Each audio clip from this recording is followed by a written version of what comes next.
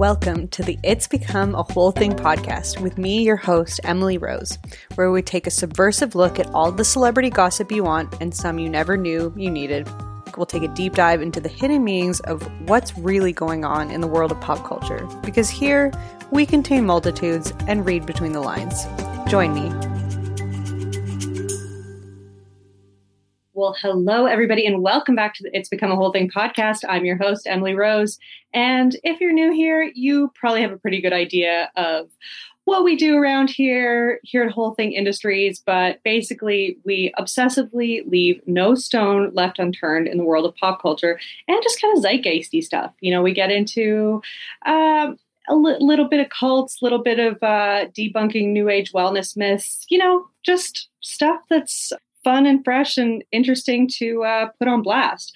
So I have such a great guest lined up for you guys today. One of my favorite people to talk to, Molly McPherson. She's the expert in all things PR crisis and PR crisis communications, rather. She has her own firm. She deals with private citizens having their own crisis in their personal life or their business. She helps to take them in, sort them out, weather the storm, and she applies her expertise to the world of pop culture. So we get to break down all the latest kind of like scandals that we've seen various celebrities going through, and we get to have her take on how they handled it or how they didn't handle it. You know, we get into my favorite girl boss, Rachel Hollis, Alex Jones's latest testimony, TikTokers getting cease and desist letters, like just we cover a gamut of topics. Like Molly's one of those people, honestly, that the fact that she's just willing to sit down and have these chats with me, and that I get to pick her brain, like it makes me feel like I'm doing something right. She's just, yeah, that's how I walk away from our chats. And for anyone who hasn't heard, we did an episode together, episode 18, I believe, similar format, just analyzing the mess that we see in front of us and all that good stuff that we love around here. For the Patreon this week, we have Sammy P back. We have had tens of thousands of you asking for her back. And by that, we don't have tens of thousands of listeners yet, but I know a lot of you are excited to have her back on the pod. And what a great day that will be. That's coming out on Wednesday. We are going to be shining a spotlight on Jerry and Jessica Seinfeld. So we are going to be doing what we do, putting them on blast, digging up all the dirt, which is abundant in this case, I'll just say. So if you're interested in signing up, the link is in the show notes, patreon.com/It's Become a Whole Thing. It's $5 a month. Get an extra episode every week. You know what it is. And yeah, other than that, I just humbly ask if you could subscribe, download the episode. If you're liking what you hear, rating it 5 stars. I asked you guys to help me get to 300 reviews on Spotify, and you did. And I love you for that. So yeah, I mean, I don't ask for much. All I ask for is a steady stream of external validation from you guys. So thank you for providing that. All right. Well, without further ado, let's get into today's episode. Okay, and we're back with one of my favorite guests to interview.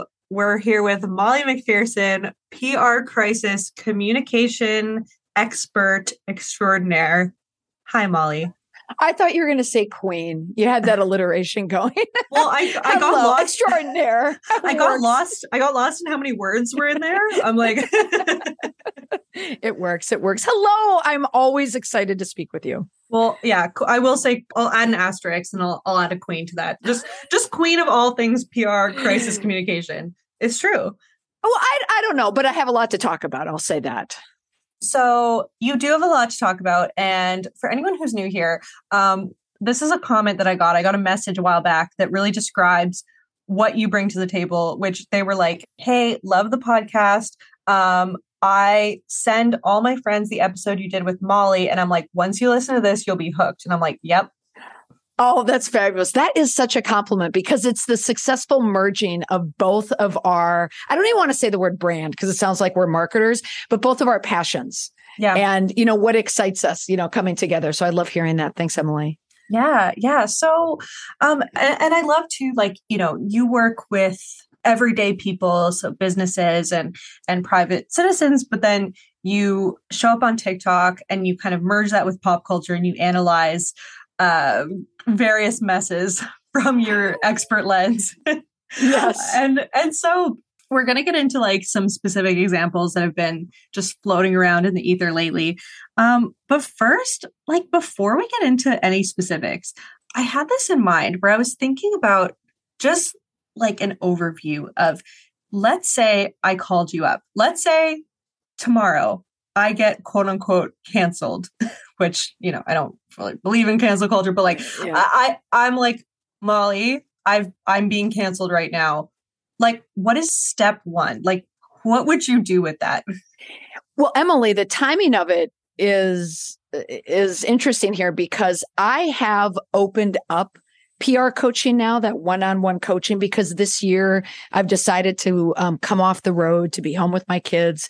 I was just traveling a lot, and I just added, on my link tree, I'm just going to put coaching in there because I had so many people from TikTok asking for help. I was being overwhelmed with all these emails. So I thought, you know what, I'm just going to like open a door, put a shingle out for PR coaching. So I just took an opportunity to open up the door to help people one-on-one, because it doesn't matter if you're a big corporation or just one person. There's usually one person behind a crisis, one mistake behind a crisis. And I know that you'd said that you don't believe in cancel culture, and I don't believe in it in a certain sense as well. However, the people who I've been speaking to about what is happening to them is they're facing some type of blowback.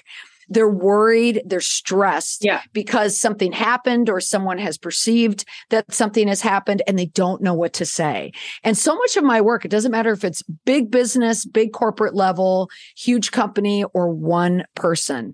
When you feel like someone's out to get you, it sucks and you need to know what to say. And that's what I've been helping people just put together a strategic plan with a little framework for how to walk yourself out and talk yourself out of a crisis. Well, okay. Yeah. And you bring up a good point, because I should say that with the caveat that I don't believe in cancel culture, and that like just the word cancel, it's like you cancel your subscription, it's done.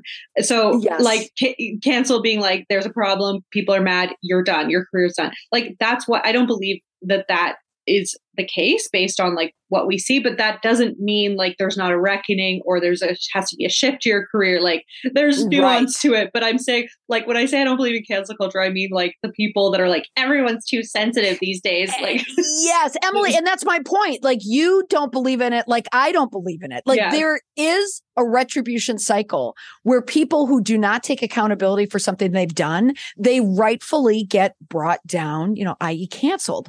That happens, but people have this misconception that it's just a mob of people that just decide to pick on someone and bring them down. With pitchforks. And that's not the case. Exactly. So you and I are on the same wavelength on this. And I know that you did not bring this up in what we're going to talk about today, but I just posted this TikTok about one of our favorites, Rachel Hollis, who is explaining her interpretation of the cancel culture, and she couldn't be more incorrect and wrong about what it is. Like the dripping irony of her explaining what she thinks cancel culture isn't, yet in her explanation is why she's canceled. Oh my God. Okay. I need to unravel that. Okay. As they say in the corporate world, let's put a pin in that and circle back nearly immediately. Yeah. For listeners, just for a little background here, we had a whole outline for the episode. I've gone completely off script because I just had a thinky thought that occurred to me about what would be like, I guess, what would be your initial conversation with someone who's like, I'm here, I'm in the middle of a crisis, where do I start? Do you have sort of your yes, like? I do. I have honed it down, like with all of my clients and now with these one-on-one clients who I'm working with now. Do you start by saying deep breath? Well, first we start with the email where I do want to get a little intel because I need background on what is happening. Like what am I coming into? Because I want to decide, which bucket is this going into? Is it someone who is wrongfully accused of something, or is it someone who is being accused for something that they did, but there's a path to redemption there. So I want to find out exactly what we're dealing with. And then when I start talking to them, the first part of it is I need to hear it from them. I need them to tell it back to me, because the only thing I'm looking for is, do I believe this person? Okay. So I consider myself a reasonable person. And that is a term that I look for. Would a reasonable person believe what this person has to say? And that's usually the case, because otherwise they wouldn't call me. I always get the same type of people. So would you not take on a client who you felt was being duplicitous, or that like they were canceled because they were like doing something horrible? Yeah. So I do get that question a lot. And most people who come to me for a reason, because even though I work in crisis communication and I help people get out of, problems and their PR crises, I do have, I think, a very strong value system there. Like, I'm very WYSIWYG. What you see is what you get with me. I am not your manipulator fixer. I am not going to call the press to try and bury something. I'm not going to help you lie your way out of it. It goes against everything I believe in. But also, you cannot get out of any PR crisis nowadays in 2020 with lying and manipulation. Someone will find you out. So I am the person who tells you we have to admit it up front, like what happened. We have to own what happened. I'm going to give you the words that you need to use for that to make you feel comfortable to tell the truth.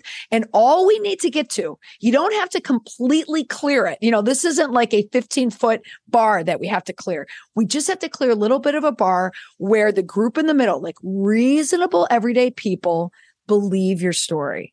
And then you start to work your way through it. But what people get caught up is they're so worried about the extreme, the people who hate them and then they're too nervous to do anything, or the people who love them and they don't think they have any problems.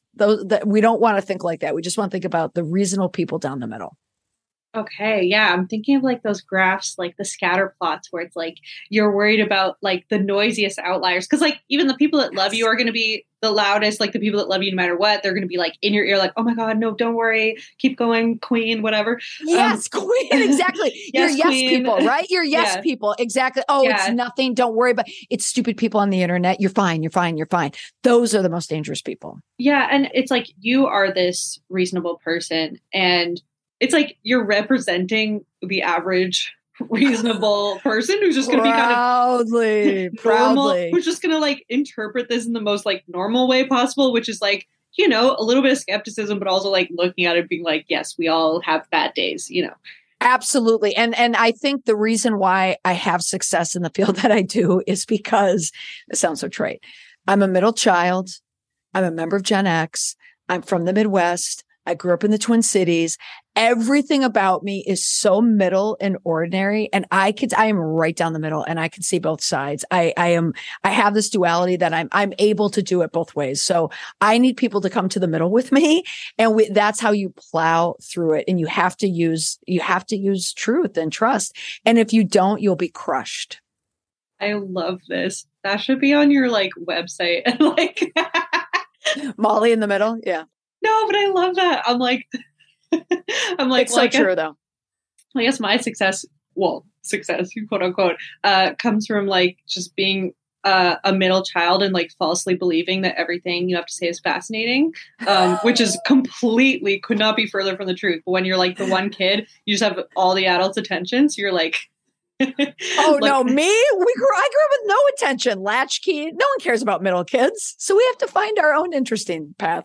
I had to like, okay, we're getting a little off track. I'll bring it back. But like, when you're an only child, like I really believe that you have to learn very basic social skills that like a lot of people learn when they're 5. You have to learn like kind of in your 20s of just like sharing, not interrupting, like not everything you have to say is fascinating. And so like, I have worked my hardest to like deeply repress those qualities. That's like, look at me. And I feel like that kind of gets to like emerge a little bit with my TikTok and with my podcast, right? Because I'm just like, oh my God, on some level, it's like a little self-indulgent to be talking.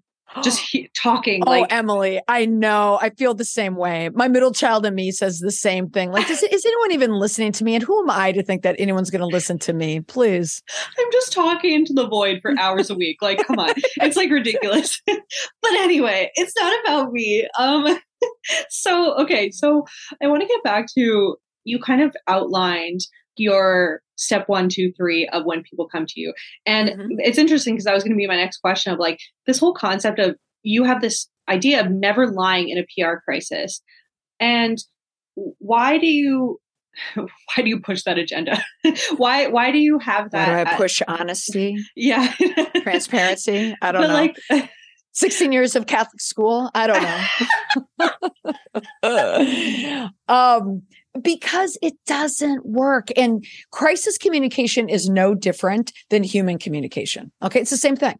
It's understanding people and part of my, not just the middleness, but I think the reason why I tend to hone my skill is just going through life stories myself where I've had to experience deception and I had to experience like what manipulation looks like and understand that. And when you can understand human behavior, why people say and do what they do to get out of situations. And also I can say this too as a parent of 4 kids. So you're pretty wired on this at this point at my age.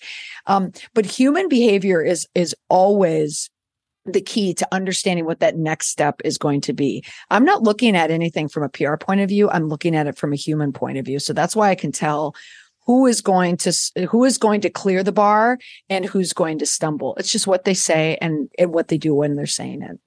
Right. It's sort of like, it's interesting because I kind of feel like your job is sort of like law adjacent, where it's like a lawyer would like advocate for their client. But for a lawyer, it's kind of like you have to follow this strict legal code. And if there's like a loophole, it doesn't matter if people's bullshit detectors going off. Like if you found this loophole where it's like, oh, that evidence actually doesn't qualify, like throw it out, we've won the case. You could have something like that. But in your case, like it's just the court of public opinion. And so it's like if your bullshit detector's going off, then everyone's going off. Absolutely. Like I don't have the constraints of a courtroom, as you pointed out, but it is the court of public opinion. You're absolutely right, Emily. So the punishment is like someone may clear and not be charged on the stand and they're not going to jail. But if you are in publicity jail, if you're in reputational jail, that's a whole different level of hell. Like, especially if you're trying to, get hired or get a movie or just make a buck. You can't do it anymore if people don't trust you. Yeah. Okay. This is like, this just gets me going. This gets me like juiced. I love this stuff. I'm also just like, I'm glad you're out there in the world because you're kind of like, it's like your job also is to like cut through the bullshit. You're just like, you're saying what would seem obvious to everyone, but like, I guess it's also not when you're in the middle of a crisis to just like be honest and just be upfront and try to correct your mistakes. Like I could see people kind of going into panic mode and just losing sight of the fact that like people are pretty smart and will pick up, if you're bullshitting the whole thing. I wanted to go back to when you talked about Rachel Hollis. So I didn't see her latest shenanigans, but like, can you tell me about it? Because she's my favorite girl boss. And by favorite, I mean, she is truly, it's like the dumpster fire that I can't look away from. I oh my gosh, I can't either. And I don't know why I'm stuck on her. I know why I'm stuck on her. I'm not a fan. I never was a fan, but I am a fascinated fan by her. Like her downfall has been so interesting to watch. And as I mentioned, it's all about human behavior. So that's why I find her and her ex-husband, Dave Hollis, just rich with examples of what not to do. So she's just like an old trustee, right? Like I can know as soon as Rachel opens her mouth to do an interview outside of her podcast, she's going to step in it and I can use it. So what she's been doing lately is she's going back on tour. So she's calling it Rach Talk Live, I believe. And it's based. And by the way, for anyone who is new, she was this like self-help guru. She's like of basically this 2016 peak girl boss, like just pull yourself up by your bootstraps. And she did these Rise conferences that she was charging thousands and thousands for a ticket, got canceled. If you want to hear more about that, I think we talked about it in our first episode we did together. But like, okay, so she's back at it. My good God.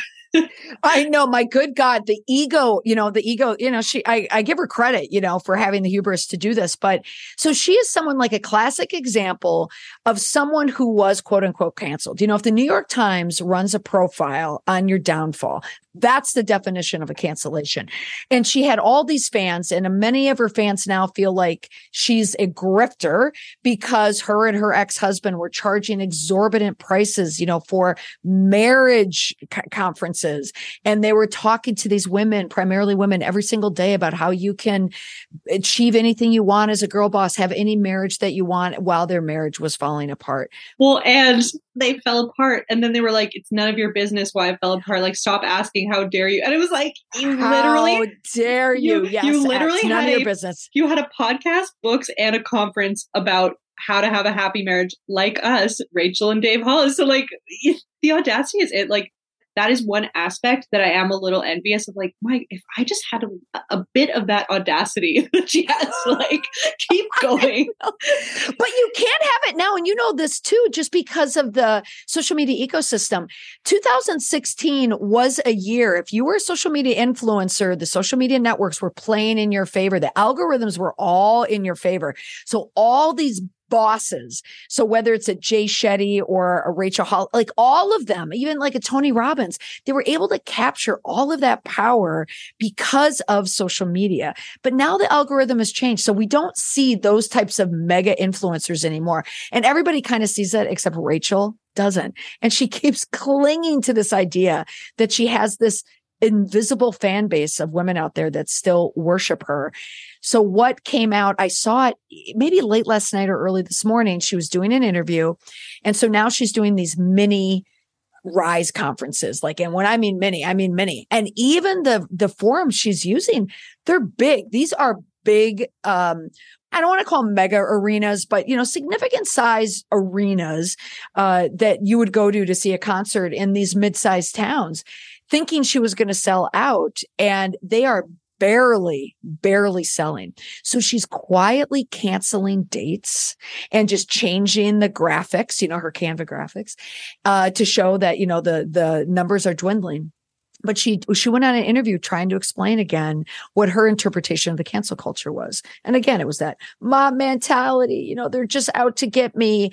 And, it was such a horrible thing that I went through. And I know people are expecting me to own it. Like, yes, she just doesn't understand. And so it's interesting to watch her for someone in my business, because it's just proof of where we are and what the public expects of someone when they've made a mistake. And if you are that's what I put in my TikTok.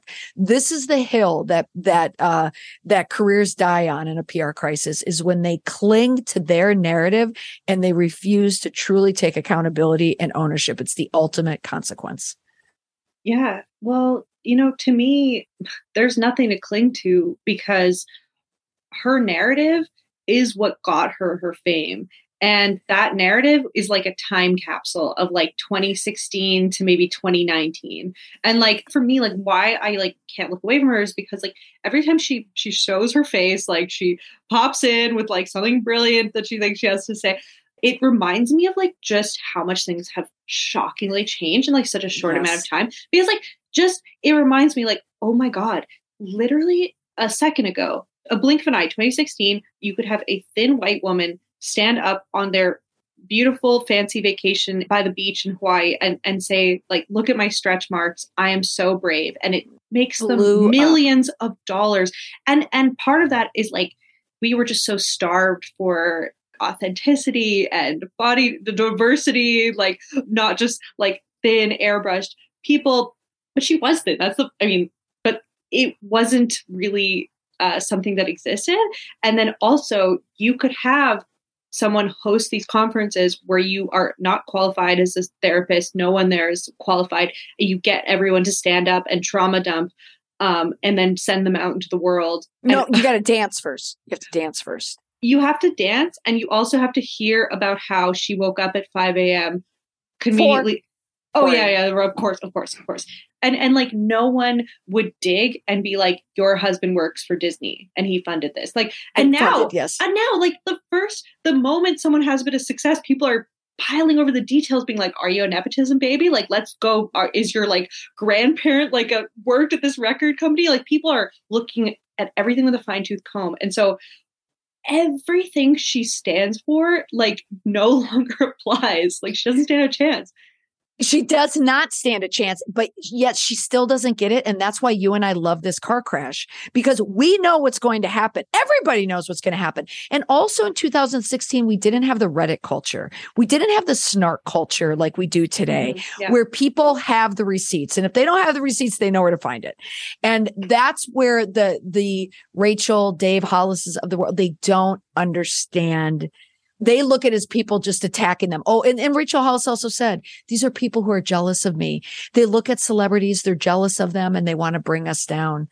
No, sister, you're bringing yourself down. Yeah. Who is they? Like that's such a classic line by people that are just, have that ego. I mean, it's the ego paired with the audacity. And it's making me think a bit of Hilaria Baldwin. So one of my other favorite scandals. But it's like, I mean, also, I will say, like, I just did a deep dive on her and Alec Baldwin a few weeks ago. I think she genuinely seems like a nice person. Like, no one's had really anything negative to say about the way she's treated them, unlike Rachel Hollis. But for someone who has the audacity to fake a Spanish accent and identity for 10 years, is also going to have the audacity to do what she's doing now, to just double and triple down on it and be like, nope, I don't care. Nope, I am Spanish. I am. And you know what I think part of it is that the person who was the most surprised by her Spanish accent, I think, was Alec Baldwin. I think he believed it. He found out the same time everyone else did, right? And so she said, I'm just going to go along with, I'm just going to keep going. And you're right. That's audacity. It's why not? Why not at this point? Yeah, because like most people couldn't like imagine doubling down on it, but also most people wouldn't like fake a full-on culture for years. For years. Okay, so yeah, I guess we'll just keep watching Rachel Hollis's flail. Whatever the opposite of rise, which is like the name of her conference is. Sink. Yeah, her ongoing sinking. So I want to move on to this video that you put out about spotting a liar. Another one of my favorite topics as a discerning person / Scorpio. We're kind of like, if there's a human lie detector in the zodiac, it's us. Okay. All right. Good to know. Yeah. I mean, I love body language, and I think it just tells you a lot. So you talked about spotting a liar vis-a-vis the whole Alex Jones testimony. Can you give a little recap of what you covered with that? Yeah. So how to spot a liar. Whenever I talk about it, I get nervous because my top rated, this is interesting. My top rated podcast for years was How to Spot a Liar, until it was overtaken by Rachel Hollis's downfall. So she's now my number one, because it shows how many people are fascinated by her. But How to Spot a Liar, the reason why that comes into my world, obviously, pre-pandemic, I would analyze press conferences. I would analyze media interviews. So just people in my business. I also worked as a media trainer in Washington, D.C., and I do media training in my business as well. So part of that is, what are the optics that we're looking at? And when I'm coaching clients, we talk about, optics, like, what are you wearing? Are you sitting behind a desk, or are you in front of a desk? Are you closed in? What are you doing with your hands? What are you doing with your face? And because I was working in that space, I'm also at the same time working with crisis communication, right? So if someone isn't being honest, it's going to show in non-verbal ways. So I've always been fascinated by it. And even from a law enforcement point of view. So I read all the books on how to spot a liar. My God, you're really my kind of person. Like I remember even when I was younger, before we had like the internet the way it is now, I used to like, in like the first version of YouTube, I used to watch things like Bill Clinton saying that he did not have relations with that woman. Like, I used to watch clips that I knew had been proven false, and like try to pick up all the ways that they're like covering up their lie. Like that. That's funny you said that. I did a podcast maybe 6 months ago about how to spot a lie in a PR response. And I use Bill Clinton, former President Clinton, during the Monica Lewinsky stage, where when they talk around the apology, how they're avoiding the apology with their, wordsmithing. And it is fascinating. You're my kind of people, Molly. I know. I was just in the car. I was driving into Boston and I was telling someone, back in the day in Boston, I remember watching TV interviews with men looking for their wives who have vanished. And I would tell like my roommates, oh, he did it. Look at him. Look at his eyes. Look at his eyes. Look at his hands. Guilty. And they're like, how do you know? I'm like, guilty. Sure enough, 2 weeks later, they found the body of Mary Donahue in the back of the car. Yeah. So that's never left me. Same with Bill, like little things like, oh my God, it's almost embarrassing that I have this memorized, but like, it was my shining example. Like, I did not have relations with that woman. Like, people don't use contractions. They use like full words. And like that woman distancing himself, like not saying her name, like all those little things. I'm like, yes, that's exactly it with that woman, Miss Lewinsky. You're 100% correct. And so the lies, sometimes it's difficult to discern what's a lie and what is a protest of someone who's telling the truth. And so it's not just how they look and what they say, but you really have to look for those tells, like you mentioned. They're distancing themselves from the truth. And how do they do that? They're going to say a Ms. Lewinsky. They're not going to say Monica because that's too intimate. So those types of tells. So the Alex Jones clip, the reason why that interests me is because we knew he was lying on the stand. Okay. So I was watching the clip on CNN, Alex Jones, who was being sued by families from Sandy Hook for millions of dollars because he was claiming it was false, that it never happened. It was a hoax. And they banded together and said no. So a few parents did that. So he was on the stand and it was like one of those great television drama, legal drama moments where, his team accidentally sends his phone records to opposing counsel. I mean, how that even happens nowadays. So as the lawyer was dripping out this information and trying to pull it from, he was backing him into a corner. So you could see it was so crystallized what it looks like when someone is on the hot seat and they're lying. So I just grabbed a clip from it to show the tells. Okay, so I want to get into like what you picked up on specifically. But first, I just want to say like with these kind of cases and same with like when I talk about PR couples, it's like if you want to like study this stuff on your own time, like you go to these extreme examples like Alex Jones, who's obviously, I mean, I think anyone could probably tell that he would have been lying on the stand. But the fact that the opposing team had his phone records is even more just like delightful in this case. But like he is this extreme example of like, everything coming out of his mouth is going to be a lie. So like, it's not usually that obvious. Like you don't usually have someone as unhinged as Alex Jones, like just spewing like nonstop bullshit. So like, this is the kind of like case study that you want to start with. Yeah. And it's a great case study too, but also we are all becoming more wired to pick up on deception and to pick up on incongruent like behavior because of social media. For years, like my generation, we are looking at packaged pieces from local network news, from PR people, from handlers. Everything is packaged and manufactured.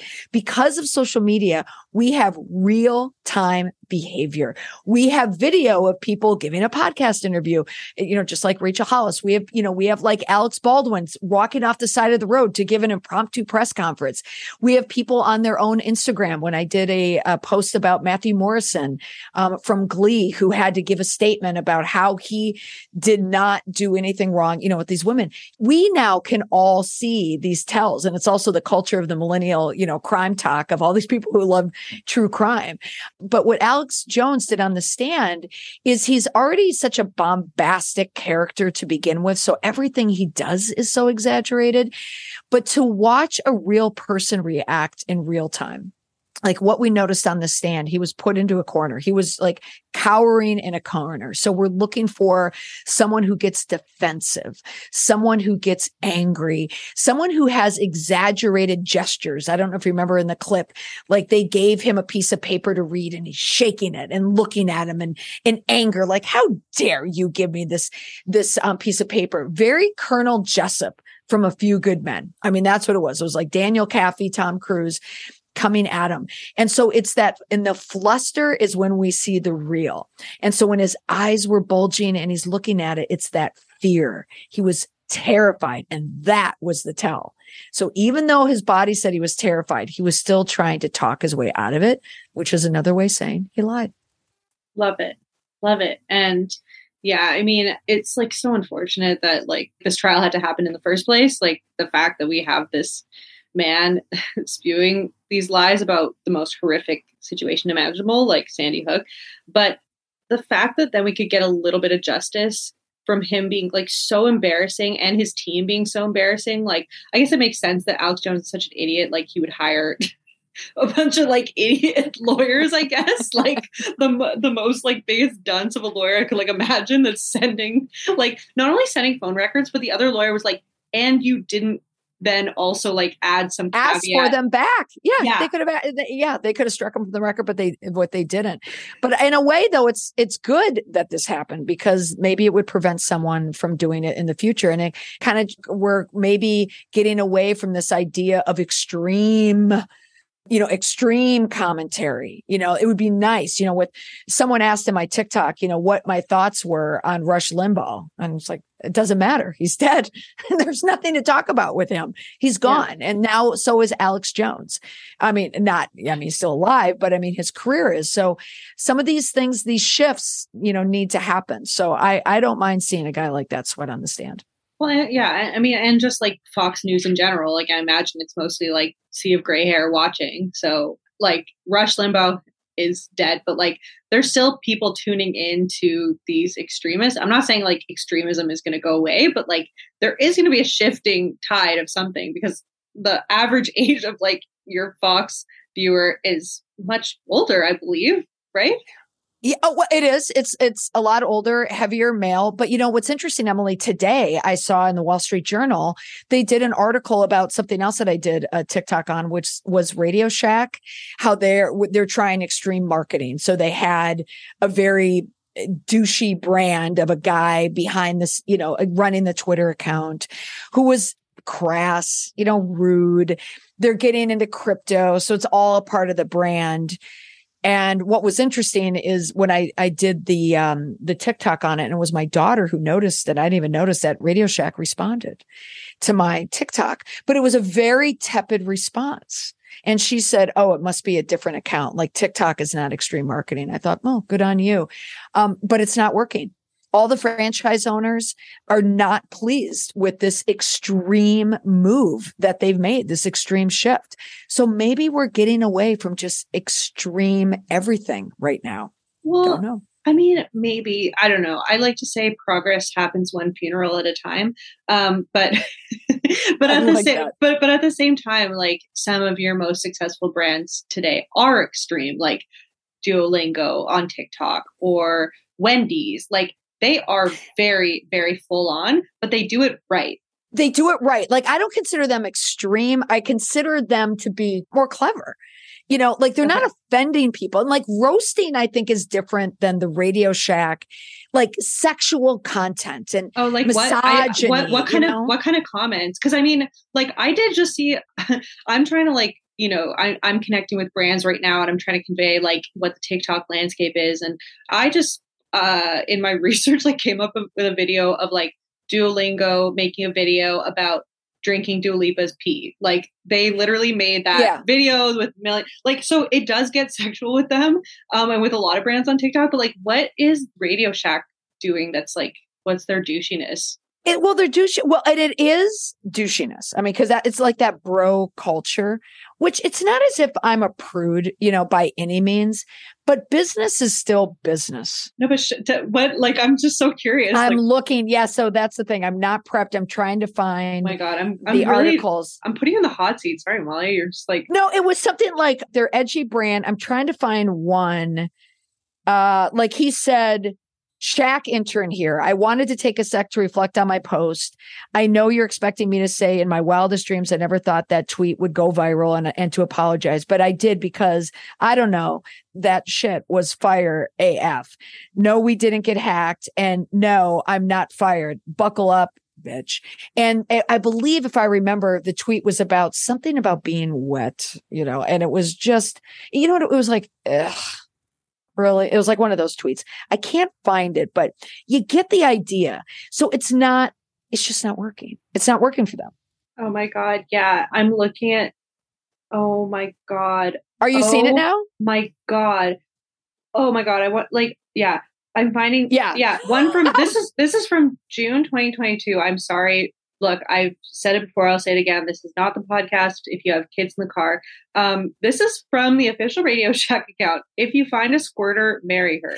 That's it. Squirter. Yes. Not wet. Squirter. That was it. Yep. Which is like, no, I'm not a prude either, but it's like, it's some gross bro writing that. And so it's like, ew, like, no, there's a difference between being a prude and like not wanting to be like disgustingly catcalled on the street. And has that energy. Like, that's exactly what it is. That's exactly what it is. I love that. It's like, as a female, you can read that and feel like someone is leering at you. And it's just gross. It makes you feel gross and objectified. And that's not what marketing is. Like, a brand cannot stay alive if half the population is completely offended by your brand. Yeah. And it's like, maybe for like a passerby, what Duolingo is doing is the same, but it's not, because it's a play on words of Duolingo and Dua Lipa, like that. So they're like jokingly obsessed with Dua Lipa, and they've built up to this. Like, they've had this ongoing bit where they're obsessed. And also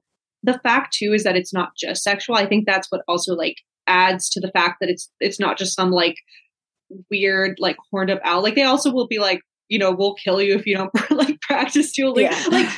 Like, they're kind of, but just there's like a cleverness to it. They're clever and like edgy all around. And so it's just like, so it just works. They're also funny. Like, you have to be funny. It's like the Radio Shack thing reminds me of those comedians who are just like gross and offensive. And they're like, I'm a comedian. It's a joke. Like, don't you get jokes? Like, exactly. I'm sorry for the people who I offended, with that joke. You're right. Like, edgy is different than just gross. Yeah. Right. Yeah. There's a difference. Yeah.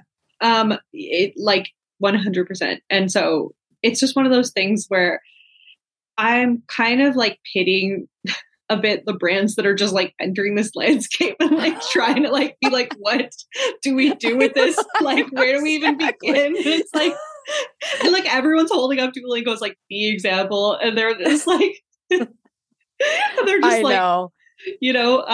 I think there's a lot of like nervous, I was gonna say older folks, but you know what? Probably too, just like people that just want to like make soap or just like have a brand and be like, do I need to be like weird and like stalking a celebrity? Like, exactly. Do I need to show my high school scumbag photos about my soap? Do we need to do that? Yeah. Okay. So I want to move on to like one more, we'll call them case study before we go. Of our little list here, did you have one that especially spoke to you? Yeah. So, well, you mentioned two, and we can do both because one's real quick. The Victoria's Secret babysitter, being flagged. Just quickly, what I wanted to say about that one. The singer-songwriter Jax, who was on TikTok, social media, she was on American Idol, and she knew how to package her thing. Yeah. Yeah. I think I didn't know she was on American Idol, but I think most people, she has enough like 20 million view hits where she's like making up songs with the kids she's babysitting. And got all these like record deals from it, right? Yeah, and she made the Billboard, charts. So I mean, someone definitely not in my ecosystem by any means, but I certainly saw her on TikTok, and I admired how she was able to capture a value system and put it into a song and package it to get the notice of Victoria's Secret, because that means someone at Victoria's Secret had to handle this. So it's a PR. It is the definition of a crisis that you have to manage when your brand is being, slacked in like a TikTok video and song, like a chart topping song. What do you do? What's the case study for that? Well, so for anyone who didn't see, like, she wrote a song, I think it was called Victoria's Secret. Yes. Yeah. Victoria's Secret's in the title. Yeah. Yeah. And Victoria's Secret had an issue with this. Yes, and because she was essentially saying that Victoria's Secret and brands like Victoria's Secret made her feel shameful about her body when she was young. So inspired by the girl who she babysits, she wanted to write this song and produce it. Okay. And I did a quick post about it, a TikTok about it, how she was able to commoditize a value system that meant something and saying it in a very impressive way, and how she leveraged it by using the girl who she babysits for. So they're all in on it. But oh my goodness, the amount of people who lambasted me for calling her a babysitter was so annoying, because they didn't get it, right? Like it's not about that. It's like she is, first of all, she is a babysitter, but that's part of the narrative that she's creating. And the fact that she had the attention of Victoria's Secret and they had to put like a crisis crack team on it right away to manage it. And they responded with social media. They reached out to her. They cowered to her. So that's what I was admiring what she did. And she was able to capitalize on it. And the topping was that she replied to my post and said, I am a babysitter, which I love that. I absolutely love that. What were they upset about you saying a babysitter? Oh, because I was diminishing her talent. She's not just a babysitter. She's a singer. She's a songwriter. She's on American Idol. She's a blah, blah, blah, blah, blah. Like, you're not giving her resume. Okay. First of all, people don't even realize when they expose themselves for like creating this hierarchy of jobs where it's like, they're like ranking it and they're like, how dare you? And it's like, okay, back up. Like, since when do we looking after children is a legitimate job. You are putting it on the rank where you're saying, oh, you're reducing her. Also, that is her brand. Even if like, that's not how she makes most of her money. I know her as the babysitter. Like, that's her brand. Exactly. That's her brand I'm just a babysitter. And now people pick me up. Like, that is her like origin story. And so exactly. Yeah, but you know the culture on TikTok when people get, and then you get the community guidelines and then you just go back like, please. And then it comes back on and it's fine. But that was a case though, where hear a song, like there's no crisis playbook for what do we do when a TikTok famous person writes a song about us, shaming everything that we do as a business to make money. Like there is no playbook for that. And Victoria's Secret, they did the right thing. They tried to reach out to her and coordinate with her, like some type of response. She, I guess, rebuffed it. I mean, we don't know what happens behind the scenes, but it definitely was a win-win for both of them. So a successfully navigated crisis. Well, what was successful in your view on both sides? Like what was successful, would you say, about Victoria's Secret's approach and her approach, the babysitter? Excellent question. Excellent question. For Victoria's Secret is that they respected her brand by responding. There are a lot of people in this business. I know, Emily, you're younger than me, but I deal with the same type of people. They dismiss just the culture of social media. So if you had someone in the Victoria's Secret hierarchy there that said, just let it go, it's nothing. Someone at Victoria's Secret said, this is something, or a firm they hired said, this is something and we need to respond to it. So they give the respect to what Jax was singing, but she's also representing a sample of many, many other of their stakeholders or their customers. So the fact that they did that is what needs to be done nowadays. And what Jax did, she was smart. She leveraged being a babysitter. She is one, but she leveraged it. And she really is a singer-songwriter and she needed a hook. Right. Like, and that was her hook. So she was successful in that too. And I liked how she was sweet about it. Like she was just saying, hey, it's like, hey, Victoria's Secret, like this isn't cool. Could you change? Like she wasn't blasting them. She just was like delicately letting them know in a catchy little bouncy song. So I like that story. But like, oh my God, I hate the phrase devil's advocate.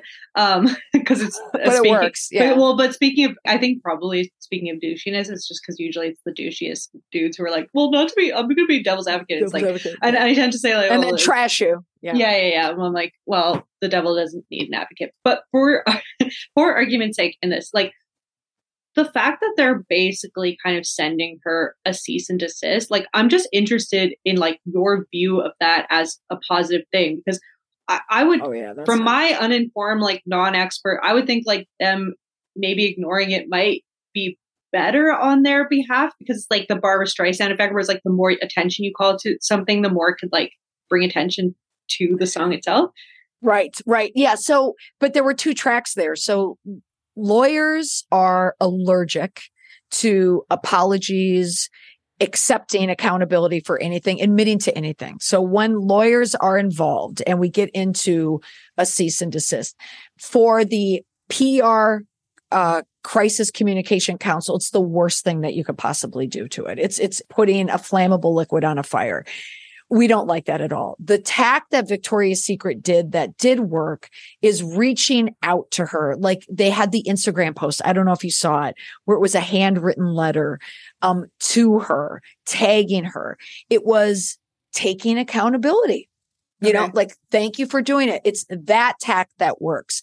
But when you attack someone, especially a sweet babysitter, not in this environment. People don't go for that. Okay, I love that. So yeah, it's the handwritten note of it all. Like that makes it kind of like, oh, we're sending flowers and we just want to talk. Okay, yeah, that is, yeah, I see that now, like as a well-rounded, like both of them responding appropriately, I would say. Like, by the way, like Victoria's Secret, this is just kind of like an aside, but I am loving watching them flounder around and try to like desperately rebrand and cling to relevancy because they terrorized my youth and like anyone coming of age during the like 2000s. So I'm just like loving them suffer. Like, yes, they're not off the hook by any means. Like I'm not championing this brand by any means. I'm looking at this particular case study for this incident I thought was good. But yeah, as a brand, they need to make a significant shift in how they reach women. I mean, no, neither of us are saying they're a good brand. I'm saying appropriate to the situation and like, what else are you going to do if you're Victoria's Secret? No, I'm talking about like objectively situation. No, but I don't think there's any saving them. I don't think so either. Because we all remember the Victoria's Secret fashion shows. They didn't end that long ago. Like Rihanna basically took a hatchet to them and like buried them with her Savage X Fenty shows. And it's like they're coming back from the dead, like just being like, please, like let us back in. It's just like watching this again, train wreck. I was just like, you guys just give it up. Okay. Like the whole like Pink and the catalogs and the insane cultural event of their Victoria's Secret fashion shows. Like we don't forget, it wasn't that long ago. Right. Yeah, absolutely right. Yeah. What are you gonna rebrand as anyway? So Molly, it's always so good to talk to you. Like the most fun. Your opinions are fascinating. I could just sing your praises like all day long, but I'm gonna let you go. But you do, and you're so nice. Thank you. I always love speaking to you because you're so smart, and I love your perspective too. Because generationally, we all do approach things differently, and part of I think my success in the business that I do is I look at from all ways and all generations and try and step in as many shoes as I can. And your point of view is just so salient and of this moment. So I always love speaking with you, Emily. And that's the reason why you're so successful. Oh my gosh, Molly, I'm blushing. Okay. You're the best. Okay. So, for anyone who isn't already following your work, tell everyone where they can find you. Well, I'm definitely on TikTok right now, Molly B. McPherson. And then my website's mollymcpherson.com. And, for the next, 9 months or so, I am doing more of that, small business, more of that coaching aspect. If someone is dealing with their flare-up moment or they feel that they're being canceled, I take hourly, it's almost like therapy sessions. And I just love helping people because we get them right through it quickly. So that's a way that you can reach out to me and work with me. Yeah. Okay. So thank you so much, Molly, and have a great evening. All right, guys, that's it for today. Don't forget to subscribe, leave me a review. Heck, leave a 5-star review while you're at it. Follow me on Instagram. It's become a whole thing, and TikTok. And I'll see you next week. Au revoir, mes amours.